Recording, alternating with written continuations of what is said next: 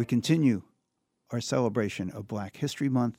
This is Cool Films with Emmy Award-winning Florence-based filmmaker Larry Hott. Larry, what are we going to hear about today? Well, speaking of Black History Month, I just happened to have a film on PBS this month. In fact, it's one of the specials for Black History Month called The Niagara Movement. It may be the last film I ever make, so you have to rush to your television. This is the Northampton version of The Last Picture Show. That's what you're telling us. It's the version of the mafia film staple. Just when you think you're out, they pull you back in. So I've done 4 films in retirement, and this is the most recent one. And but it's a fantastic and important film. Thank you, Buzz. It's about the battle between W.E.B. Du Bois and Booker T. Washington. And for those of our listeners who don't know, what was the Niagara Movement? The Niagara Movement was the movement founded by W.E.B. Du Bois and William Monroe Trotter out of Boston. And Du Bois, as you know, was born and raised in Great Barrington. We have the Du Bois Center here. And Trotter is from Boston. And they teamed up in 1905 to fight against Booker T. Washington's philosophy, which was keep your head down, go to a trade school, don't make waves, and that's how the black population will get progress, get civil rights. And W.E. Du Bois and William Monroe Trotter said, no way. We are suffering. We are being murdered every day. People are being lynched everywhere across the country. We have to do something about it. And they started the Niagara Movement to oppose the philosophy of Booker T. Washington. And the programs and the implementation. Booker T. Washington having been funded essentially by white Northerners. By Andrew Carnegie to the tune of what would now be many, many millions of dollars, both personally and for the school that he was running, the Tuskegee Institute, which was called the Tuskegee Machine by those who opposed Booker T. Washington. And they called him the Wizard of Tuskegee because he was able to manipulate people so well, especially the black press. So this film, which is an hour long, which is playing on PBS all over the country and on our local NEPM, we're going to hear a clip from this film right now, just the opening. Just one sec before we hear the clip. The Niagara Movement is called the Niagara Movement. Why? Why is it called the Niagara Movement? Thanks for asking, Bill. The Niagara Movement is called the Niagara Movement because it was started in Buffalo, which is 20 miles from Niagara Falls. They decided to have their first meeting of 29 intellectuals, lawyers, business people from the black community. They decided to hold it in Buffalo because it was a very friendly city, open to African Americans, and it had the cheapest hotel rates. But when they got there, they found that the rates were even cheaper across the river in Fort Erie, Canada. So they went over there for their meeting, but they realized that because it was near Niagara Falls, they could capitalize on the reputation of the falls as being the most powerful natural location in North America. For years, for hundreds of years, it had been the symbol of wilderness and energy. And at the time, was a huge fight. There was a huge fight between Edison and Tesla, or between alternating current and direct current. So it was in the press all the time as a current. And they decided they call it the Niagara Movement, a mighty current of protest, and hence the Niagara Movement.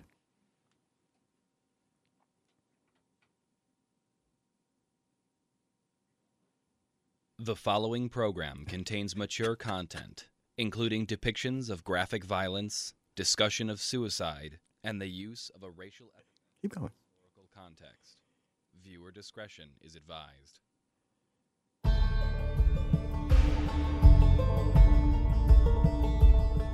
The early 20th century was a time of racial violence and terror. Black communities being burned down, black people being shot in the streets, women, children. We can no longer tolerate this. And it is that kind of resistance and anger that gives rise to the Niagara Movement. July 1905. 29 African-American men traveled to Niagara Falls. They were creating an organization to fight racism. These folks who are coming in on that stream to change America and to change the world. From the Old Testament, let justice roll down like cascades of water and righteousness like a mighty stream. The story of the Niagara Movement is the story of 3 African-American leaders with very different political philosophies. 2 of the 3 were the heart and soul of the movement, W.E.B. Du Bois and William Monroe Trotter. W.B. Du Bois is the most important African-American intellectual and civil rights activist in American history. William Monroe Trotter was the most fiery, passionate, and uncompromising fighter for African-American civil rights in the early 20th century. Du Bois and Trotter wanted to confront racial injustice head-on. You hear there the introduction to three people, W.E.B. Du Bois, William Monroe Trotter, and Booker T. Washington. It's very difficult to do three biographies at one time. All credit to our writer, Ken Chowder, who figured out how to weave these together, and our editor, Rick DeGree, who's in Northampton.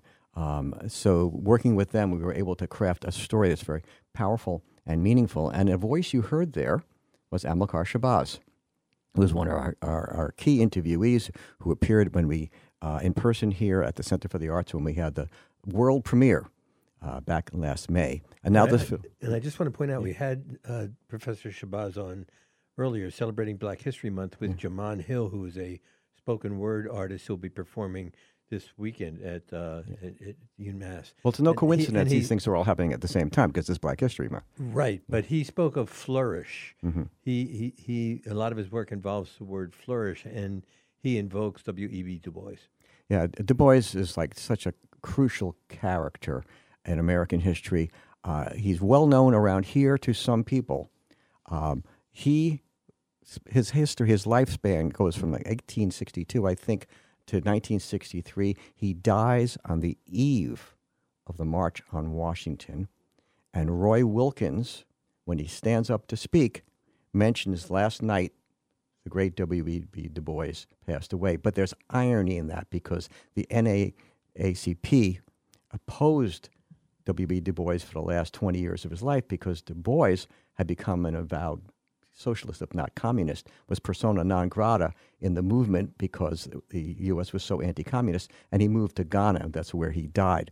And this relates directly to a film I want to talk about next. But before we leave that, I just want to say that Niagara Movement is available on NEPM. It's on the Passport website. PBS is showing on Channel 57. If you go to the NEPM website, you can see it's showing at various times throughout the whole month. And the Black Student Alliance at the law school in Springfield at Western New England University has invited me to present the film. And I'm a graduate of this law school, so it's great to go back, and I'll be presenting the film on Wednesday, February 28th at 6 p.m., and it's open to the public. I also want to point out that on April 25th, the Senior Symposium at Greenfield Community College will be featuring you and the Niagara Movement. Right. And anybody can see it any time at the niagaramovement.org, where there's also a full curriculum and teacher's guide and all kinds of information there for any teacher, any student, anybody who wants to learn more about the Niagara Movement. I do want to hear about the next film, but I would like to take 1 minute for a detour for you and ask you, Larry Hott, in making this film, did it change you in some way that you didn't expect? Wow, it changed me in some way I didn't expect. Well, let me go back a little bit and say that I've made a lot of films about communities that I'm not a part of. Right? It is very difficult, and you have to be very careful. I mean, this is a sensitive issue. So, did it change me? Well, I'll give you an example. On the way to Buffalo to do the filming there, which had been scheduled months and months in advance, that horrible shooting happened at the grocery store in a neighborhood in Buffalo. Mm. And the people I was about to interview got in touch with me and said, we can't do it. We can't do it because these are our neighbors and friends. This is our neighborhood, my grocery store. I'm not in the mood to come do a film interview. And I had to think for a second, and I said, this film is about terror. This film is about lynchings, and it's about how the African-American community responded to that terror more than 100 years ago, and how we can respond to that terror now. You are affected by this terror. The most important thing you could do right now is speak to that, and speak to that in this interview, because these things are related. This is an echo of history.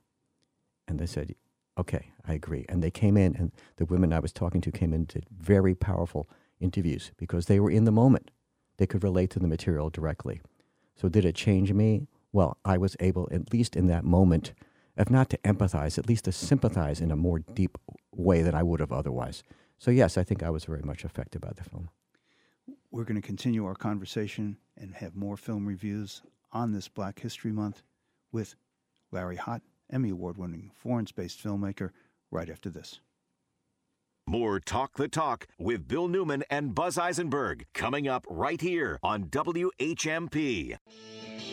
You're listening to Talk the Talk with Bill Newman and Buzz Eisenberg, WHMP. We continue our Black History Month celebration with Florence-based Emmy Award-winning filmmaker Larry Hott. What's the next film you want us to know about, Larry? Well, sometimes I find that feature films pair very well with documentaries. And this time I'm going to pair a feature film with one of my own documentaries. We just talked about the Niagara Movement, which is about... by one Florence-based Emmy Award-winning filmmaker, Larry Hott. Thank you for the plug. So this is the Niagara Movement is about W.E. Du Bois and Booker T. Washington in a big battle that eventually led to the establishment of the NAACP. Well, there's a feature film out now called Rustin, about Bayard Rustin, who was a longtime a civil rights activist and a nonviolent one, who proposed, along with some other people, the March on Washington. And this feature film is about his life and his sex life as well, because he was a very out gay man at a time nobody else was out. And that really affected the way that the NAACP treated him, because they thought he would be a major embarrassment. In fact, one of his adversaries was Roy Wilkins, who I just mentioned earlier, had got up at the March on Washington and then said, W.E. Du Bois died last night.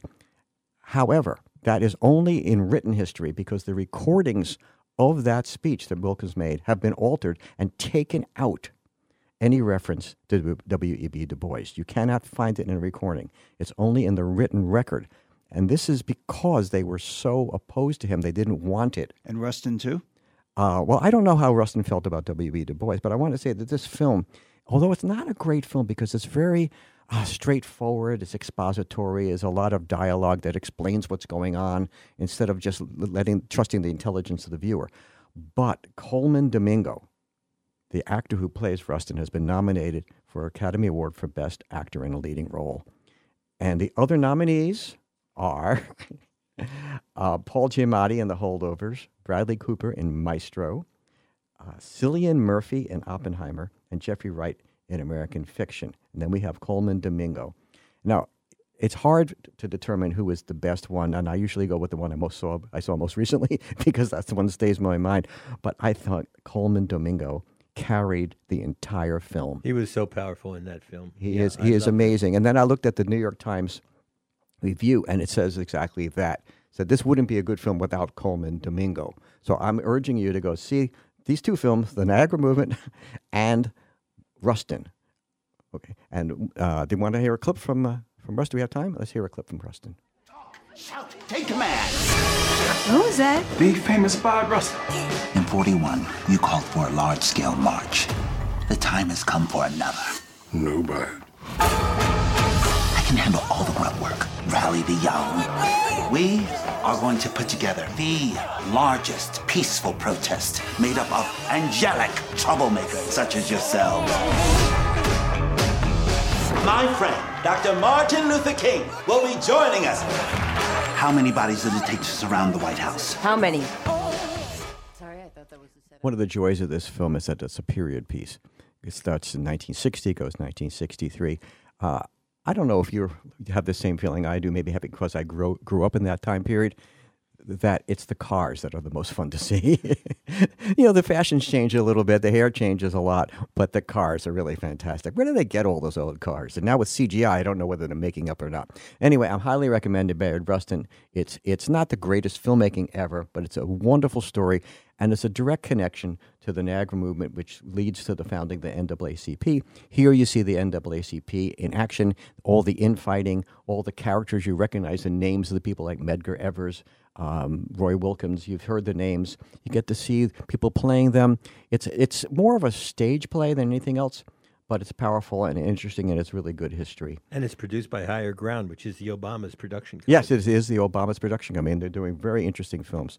I want to mention another film before we go. It was on my list for best short documentary, 40 minutes and under. It's called How We Get Free. I thought this was an extraordinary film. It's about a woman named Elizabeth Epps, who is a black woman who tells a story in this film about having been arrested as a young woman. And she doesn't make it clear whether she was acquitted or not, but she spent several weeks in prison, and when that changed her life. And she learned about the problems that her fellow prisoners were having with bail. She comes out, she goes to law school, and she founds the Colorado Freedom Fund, which is a fund that collects money and then hands it out to get people out of jail, $500, $1,000 at a time. The New York Times picks to pay the bail. To pay their bail, right. The New York Times picks up this story, and she ends up with a few $1 million in hand. Right. So this is a short film, just a half-hour film. It's about her, and it's about the local sheriff, who's also a black man, and how he respects her. He doesn't agree with her on everything, but how he respects her for the work she does. You have this beautiful pairing of this young black woman, a slightly older black man who's a sheriff. They have different points of view, but they agree on one thing, that the bail system is unfair. And by the end of this film, she is running and winning the race for state representative. So that you have a trajectory, you have a beginning and middle and end. And we have a clip from this film to give you a sense of how powerful, how charismatic this woman is. Free call from an inmate at Denver Sheriff's Department, County Jail. Hi, good afternoon. How can I help you? Everyone who we post bond for is legally innocent. I wonder if I qualify. The letters come addressed to me, Dear Miss Elizabeth. They're often full of really difficult stories. 3 bonds preventing me from release, total $11,000. I've been arrested. Take your hands off of me! Went to law school. Of course, I would be directing a bail fund. When I'm looking at a jail roster and I'm seeing how many people we got out, all I can really see is how many people are still in. Is there any way you guys can help me? I get overwhelmed thinking about who's not going to be home for Christmas. I saw Elizabeth paying someone's bond. This is the money for this one. So I'm going to make a prediction here. I think you're going to see this person running for U.S. Congress, and I think she is going to be a force. She's like one of the members of the squad eventually. She has it. She's got the brains. She has the appearance, the looks. She's very attractive. She's very charismatic.